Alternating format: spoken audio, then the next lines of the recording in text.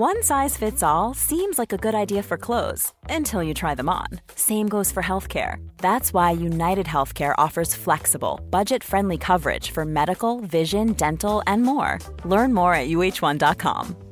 Quality sleep is essential. That's why the Sleep Number Smart Bed is designed for your ever-evolving sleep needs. Need a bed that's firmer or softer on either side? Helps you sleep at a comfortable temperature? Sleep Number Smart Beds let you individualize your comfort, so you sleep better together. J.D. Power ranks Sleep Number number 1 in customer satisfaction with mattresses purchased in-store. And now, save 50% on the Sleep Number Limited Edition Smart Bed for a limited time. For J.D. Power 2023 award information, visit jdpower.com/awards. Only at a Sleep Number store or sleepnumber.com.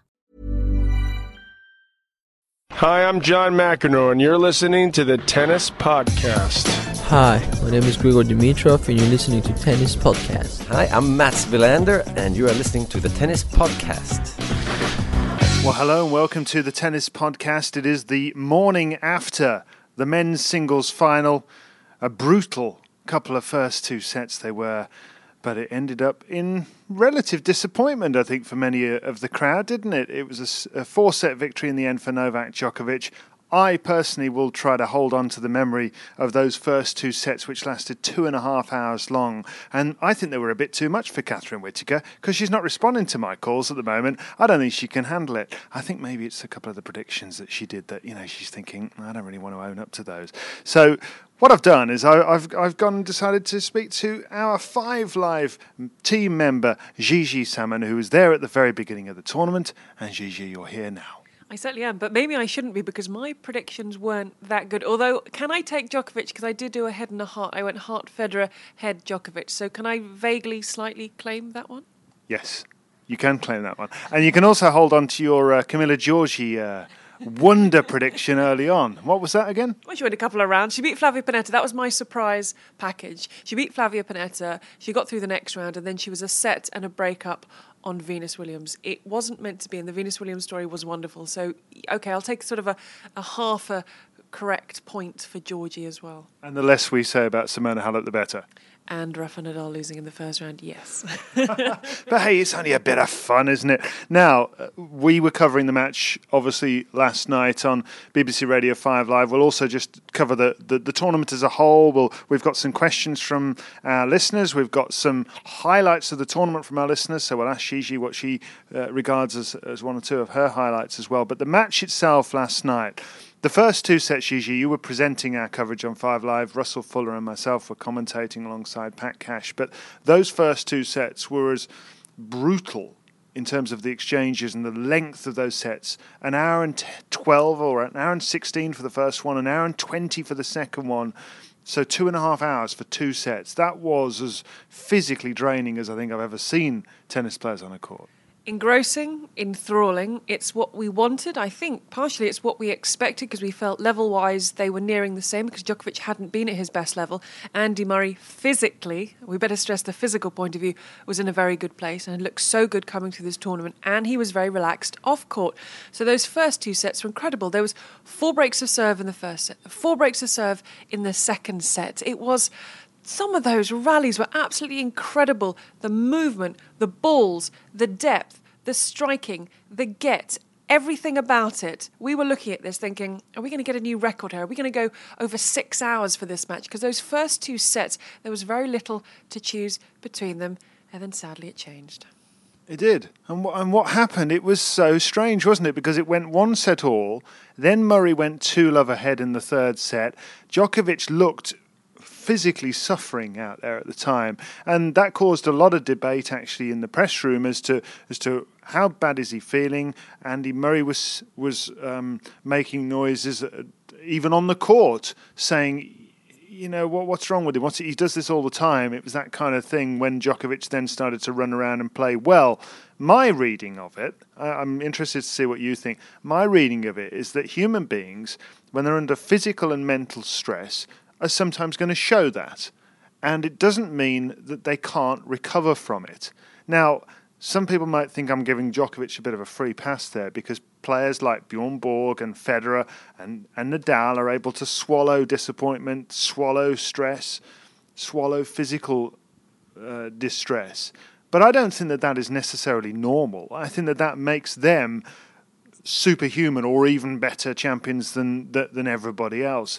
But I personally don't have a problem with Djokovic showing some ill effects from what was going on out there. I don't see the problem.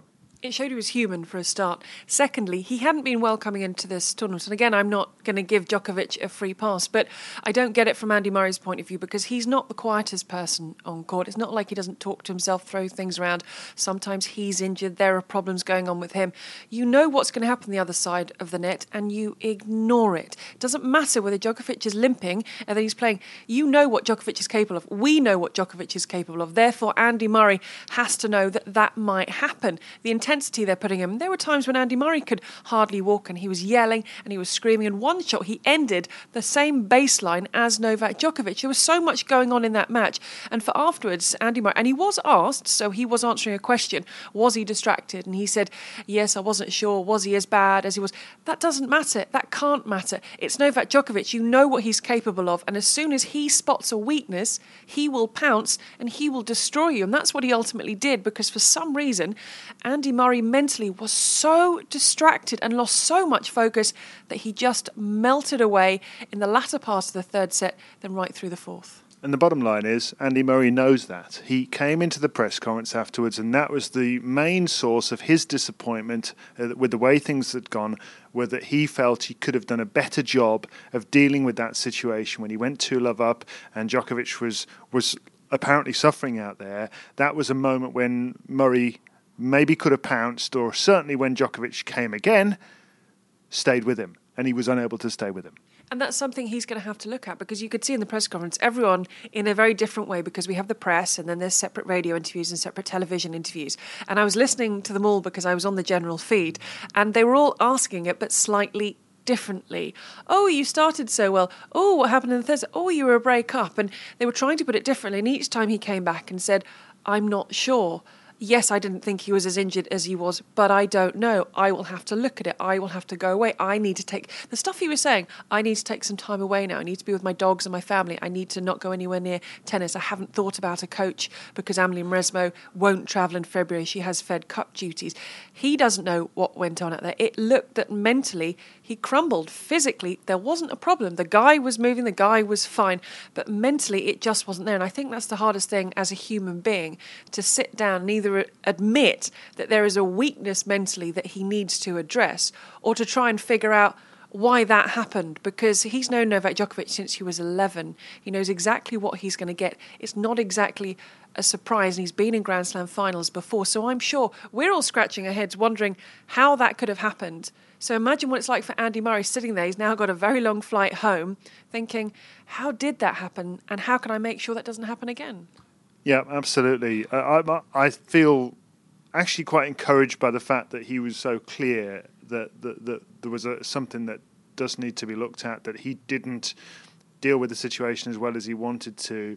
And I think the important thing is now that he actually has a number of months until the next one of these tournaments, the French Open. So there's time to look at it, and he's going to need to.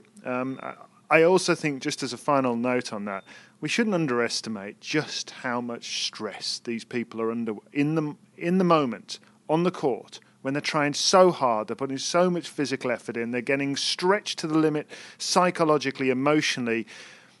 I don't think it's that surprising if somebody isn't able to necessarily keep up mentally with Novak Djokovic, for goodness sake. The man is a monster of a player. And I'm not saying that Andy Murray should not go away and try to do something about it. I think he should, if he wants to better his career even further. But it's very, very easy for us, I think.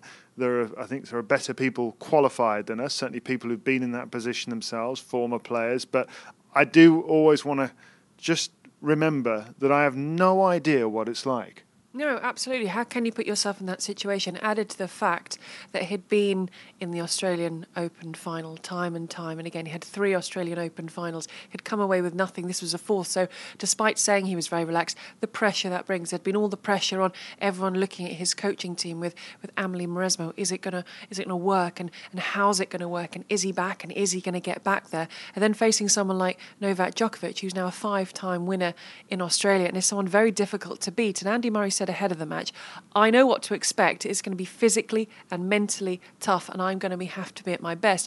But when you're out there and everything's there. Yes, he said he was the underdog, Andy Murray, because he was 15-8 down on the head-to-head before the match. But still, there was the expectation of you can't be in 4 Australian Open finals and not come away with it. And a lot of people were saying this is his best ever chance. I mean, the mind, it's a fragile thing. We don't know what individual people go through, and I'm sure it's very tough out there. But on the flip side of that, if he wants to be the best, if he wants to compete, Djokovic, Federer, Nadal, that's an area he does have to strengthen because those guys are not going to go away. You've got the Nishikuris, the Dimitrovs, the Raonics coming up behind him. And that cannot be something that stops him achieving what he wants to achieve. Very fair points, I would suggest. Now, a few questions that came in. Some of them have already been answered by us. Shep Meister says, why do you think Murray disappeared so quickly in sets 3 and 4? He looked tired physically and mentally. I think we've addressed that. Laura Isabella says, do you think Murray failed to take advantage of opportunities, or did Djokovic not allow him to? I think that is a big part of it. Murray did make the point that Djokovic did start to play some unbelievable tennis late on. Oh, some of that tennis was absolutely incredible. And he said, look, everyone, in that 4th set, he stepped it up to another level. And you know that's what Novak Djokovic can do. Their games are so similar, which was what was very intriguing. We know Djokovic doesn't really like coming forward that much, but he started hitting those lines incredibly. And you could see the look of disbelief on Andy Murray's face, thinking, where on earth is this kind of stuff come from? He's a wall. It's very hard to get past Novak Djokovic. He gets to absolutely everything and he frustrates the life out of you. Sure does. Now, what do we got here? Oh, yeah. Henry Howard Fun. What a great name that is. Says, will Federer or Nadal ever win another Grand Slam? Yes. I would say Nadal, definitely. It won't be, I don't think we'll see another one at Wimbledon for Nadal. I think the knees, I don't think it's possible. I think he will try and avoid that as much as possible because there's no bounce and it really does cause him a lot of pain. But Nadal, absolutely. Roger Federer is the slightly tricky one. I think he is capable. We thought he had a really good chance in Melbourne and then it just didn't work. But everything seems to be good. He's managing his schedule. There's always still a chance for him at Wimbledon. Roland Garros is the one you think, well, Nadal is still the man to beat at that tournament, despite the fact Djokovic thinking that's the one I need and that's the one I'm going to get. Will they? I would say a general yes, and I would say definitely for Nadal. What about you? I think I'd agree. And actually, I've been saying for a while that I think Federer would win one more. I think Wimbledon is likely to be his best, well, it's his best chance and it's possibly his only chance now. I don't completely rule him out, of course. How can you rule out arguably the greatest player of all time? But he is 33. Every slam that goes by is another one closer to his retirement. I don't want to sound too down in the dumps about that, but it's a fact. And I just think that over the best of 5, it's so hard to keep up that level and outlast these guys, particularly Djokovic and also Murray as well when we get to Wimbledon, although many people might say, well, look at the record he's got against Murray. But I'm not as sure now about the 18th as I was. I really did think it was going to happen, and I'm not as convinced now. We will see. A couple more questions here. Emerald says, is it just me, or was week 2 disappointing? I don't think so. Do you? I don't think so. I mean, we were lucky enough to be here, so every day we're sat in the Rod Laver Arena, we're wandering around the grounds and seeing this. I know what she means in terms of a few people. There were a few days when we scratched our heads and thought, right, okay, that's that then. And nothing really seemed to happen. There seemed to be a few, I think straightforward days when things happened that were meant to happen in a very ordinary fashion. So in that sense, maybe there were a few of those days and maybe not so many stories that we're looking back on. But I think there was some cracking tests. But I think I know where they're coming from. And they were a couple of days and you thought, oh, right then, so everything just happened. But remember that because in the first week, I think the difference was we had 11 female seeds go in the first 2 days. We had Roger Federer disappear. We had that cracker with Nadal. So the bar was set quite high. Then you get into the second week and you're expecting it to happen again, but by then things tend to level out anyway. So I think it was just a case that the first week there was so many crazy things going on. It made the second week look normal. Yes, that's a very fair point. 2 more questions before we get on to our highlights. We have Collins, who says, how does Djokovic win 5 of these, yet he's only won 1 US Open? I think that's a very good question in terms of, I think it's the time of year it comes at as well. Djokovic tends to start the year very well. He has a very strong off-season. He likes the courts here in Australia. They play slightly differently to the US Open. He likes everything about it. And sometimes players just get a feel for a tournament and they say, well, I like it here and everything works. And then you get to the back end of it and you've got to think US Open. Some of them are tired. Some of them are carrying injuries. It's a very different stage. And other players have got momentum swinging through the seasons. They get to the US Open and think, now is my time. You've got to hit the ground running at the beginning of the year, and for me I just feel that's something that Djokovic does really well. I think so as well. I think he's perfected the off-season, Novak Djokovic. I remember a few years ago at the O2 he looked like he was running on fumes and he said he was off to the Maldives, and I thought, oh dear, that sounds good. Can I come? But no, he didn't want me to come. So, but the fact is, I think he put so much effort into trying to win the French Open particularly, and then he backs that up with trying to win Wimbledon. There's only so much left in the tank when he gets to New York. Now, we mentioned it there, the French Open, and what the juice says, can you see Djokovic following his victory up with the title at the French Open in the summer? Gigi Salmon, on the record, go. Nadal's the one to beat. I mean, I need to see a little bit more of Nadal, not just what I've seen in Australia, because he's still coming back. He'll now go on the South American clay court swing. He'll do really well down there. But I think I need to see a bit more. Nadal is still the person to beat going into Roland Garros. He owns Philippe Chatrier. He owns that stadium. He owns that court. He plays so well out there. But for Djokovic now, you feel that everything, is being channeled in to winning at Roland Garros. That's the one missing. That's the one he wants. I think he's in fabulous form. I think his confidence is high. He's got his team around him. He's married now. He's got a little son, Stefan. Everything has fallen into place. He's got a great chance, but Nadal is still surely the one to beat. I think Djokovic will win the French Open before he retires. I think he will win one of the next 3 years. Yes, I absolutely agree with you. I think it's all channeled into that for him. He does play well on clay. Everyone's been annoyed by Nadal at Roland Garros. But I think you're right. I think he'll definitely win one, whether it's going to be this year, because I still think Nadal, when he comes back from being out, he wants to prove something, and that's where he proves it, and everything goes into that. I think he'll definitely win one. I'm not sure if it's definitely going to be this year. No, a fair point. Finally here, Andy M. says, David, did you ever get your photo with Dora the Explorer? You didn't, did you? No, I didn't. And I'm really gutted. Really gutted. But you have a SpongeBob SquarePants person, and you have lots of turtles. So you've done quite well in terms of characters. And you have to have something to build for future years, don't you? You do, but I think your children, they're going to be very disappointed on it, because wasn't Dora the pinnacle? I mean, even more than people like One Direction these days, but for your children, it's all about Dora the Explorer. Yeah, basically, SpongeBob and the Mutant Ninja Turtles, that was like basically winning Barcelona, whereas Dora would have been Wimbledon. No offence, Barcelona. No, that's disappointing to go back to your family and to say that you didn't get Dora. I mean, have you prepared that? Have you told them? Have you let them down? I've got a 24-hour flight to, think my way through that one. Now, highlights of the tournament. Shepmeister, who was giving us a question earlier, says the emergence of Madison Keys was one of my highlights. The resurgence of Andy Murray and the rise of the Aussie young guns. 2015 looks really promising. Glennis says Andy's tournament in general. Great to have him back where he belongs. John McEnroe, spelt McInroe, don't think it's the real one, says Andy's performance against Dimitrov was my highlight. And another one here saying that Andy's speech after his semi-final win and the second set between Serena and Maria, that will live in my memory, definitely. I think that's rounded up all the highlights. I think it's wonderful to see Murray playing at the standard and the level he's at now, apart from the last set and a half of the final. Madison Keys coming through. She's shown she's going to be here and she's going to stay here. I've also liked the fact that the Raonic and Nishikuris are backing things up and they're getting to latter stages. They're not just drifting away, and they're saying, look, we're here, we're going to build on this and we're going to stay. And I think for me, one of the big highlights, it was that final between Serena Williams and Maria Sharapova, because we were all predicting sort of 2 and 3 scorelines, and there was some great tennis, especially especially that second set. And I love Serena Williams' speech. I think that's the longest speech she's given. And she said, I started with a racket, a ball and a hope. And I think she spoke really, really well. I think Maria Sharapova was very graceful in her defeat to Serena Williams. It's a good rivalry and not so good in terms of the head-to-head. But I think what everyone said there in terms of the highlights, I think if you stick all that together with the Aussies as well, I think there's some pretty good highlights there.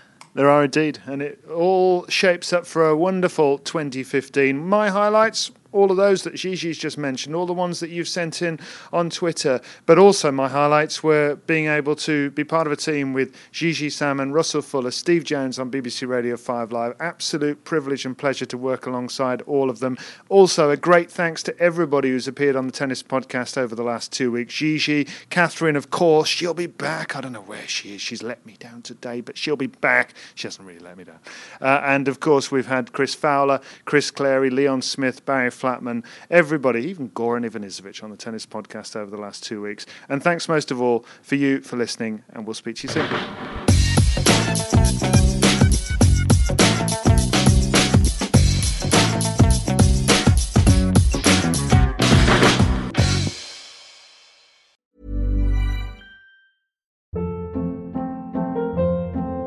Hold up. What was that? Boring. No flavor. That was as bad as those leftovers you ate all week. Keke Palmer here, and it's time to say hello to something fresh and guilt-free. HelloFresh. Jazz up dinner with pecan-crusted chicken or garlic butter shrimp scampi. Now that's music to my mouth. HelloFresh. Let's get this dinner party started. Discover all the delicious possibilities at HelloFresh.com. When you need mealtime inspiration, it's worth shopping Kroger, where you'll find over 30,000 mouth-watering choices that excite your inner foodie. And no matter what tasty choice you make, you'll enjoy our everyday low prices, plus extra ways to save, like digital coupons worth over $600 each week. You can also save up to $1 off per gallon at the pump with fuel points. More savings and more inspiring flavors make shopping Kroger worth it every time. Kroger, fresh for everyone. Fuel restrictions apply.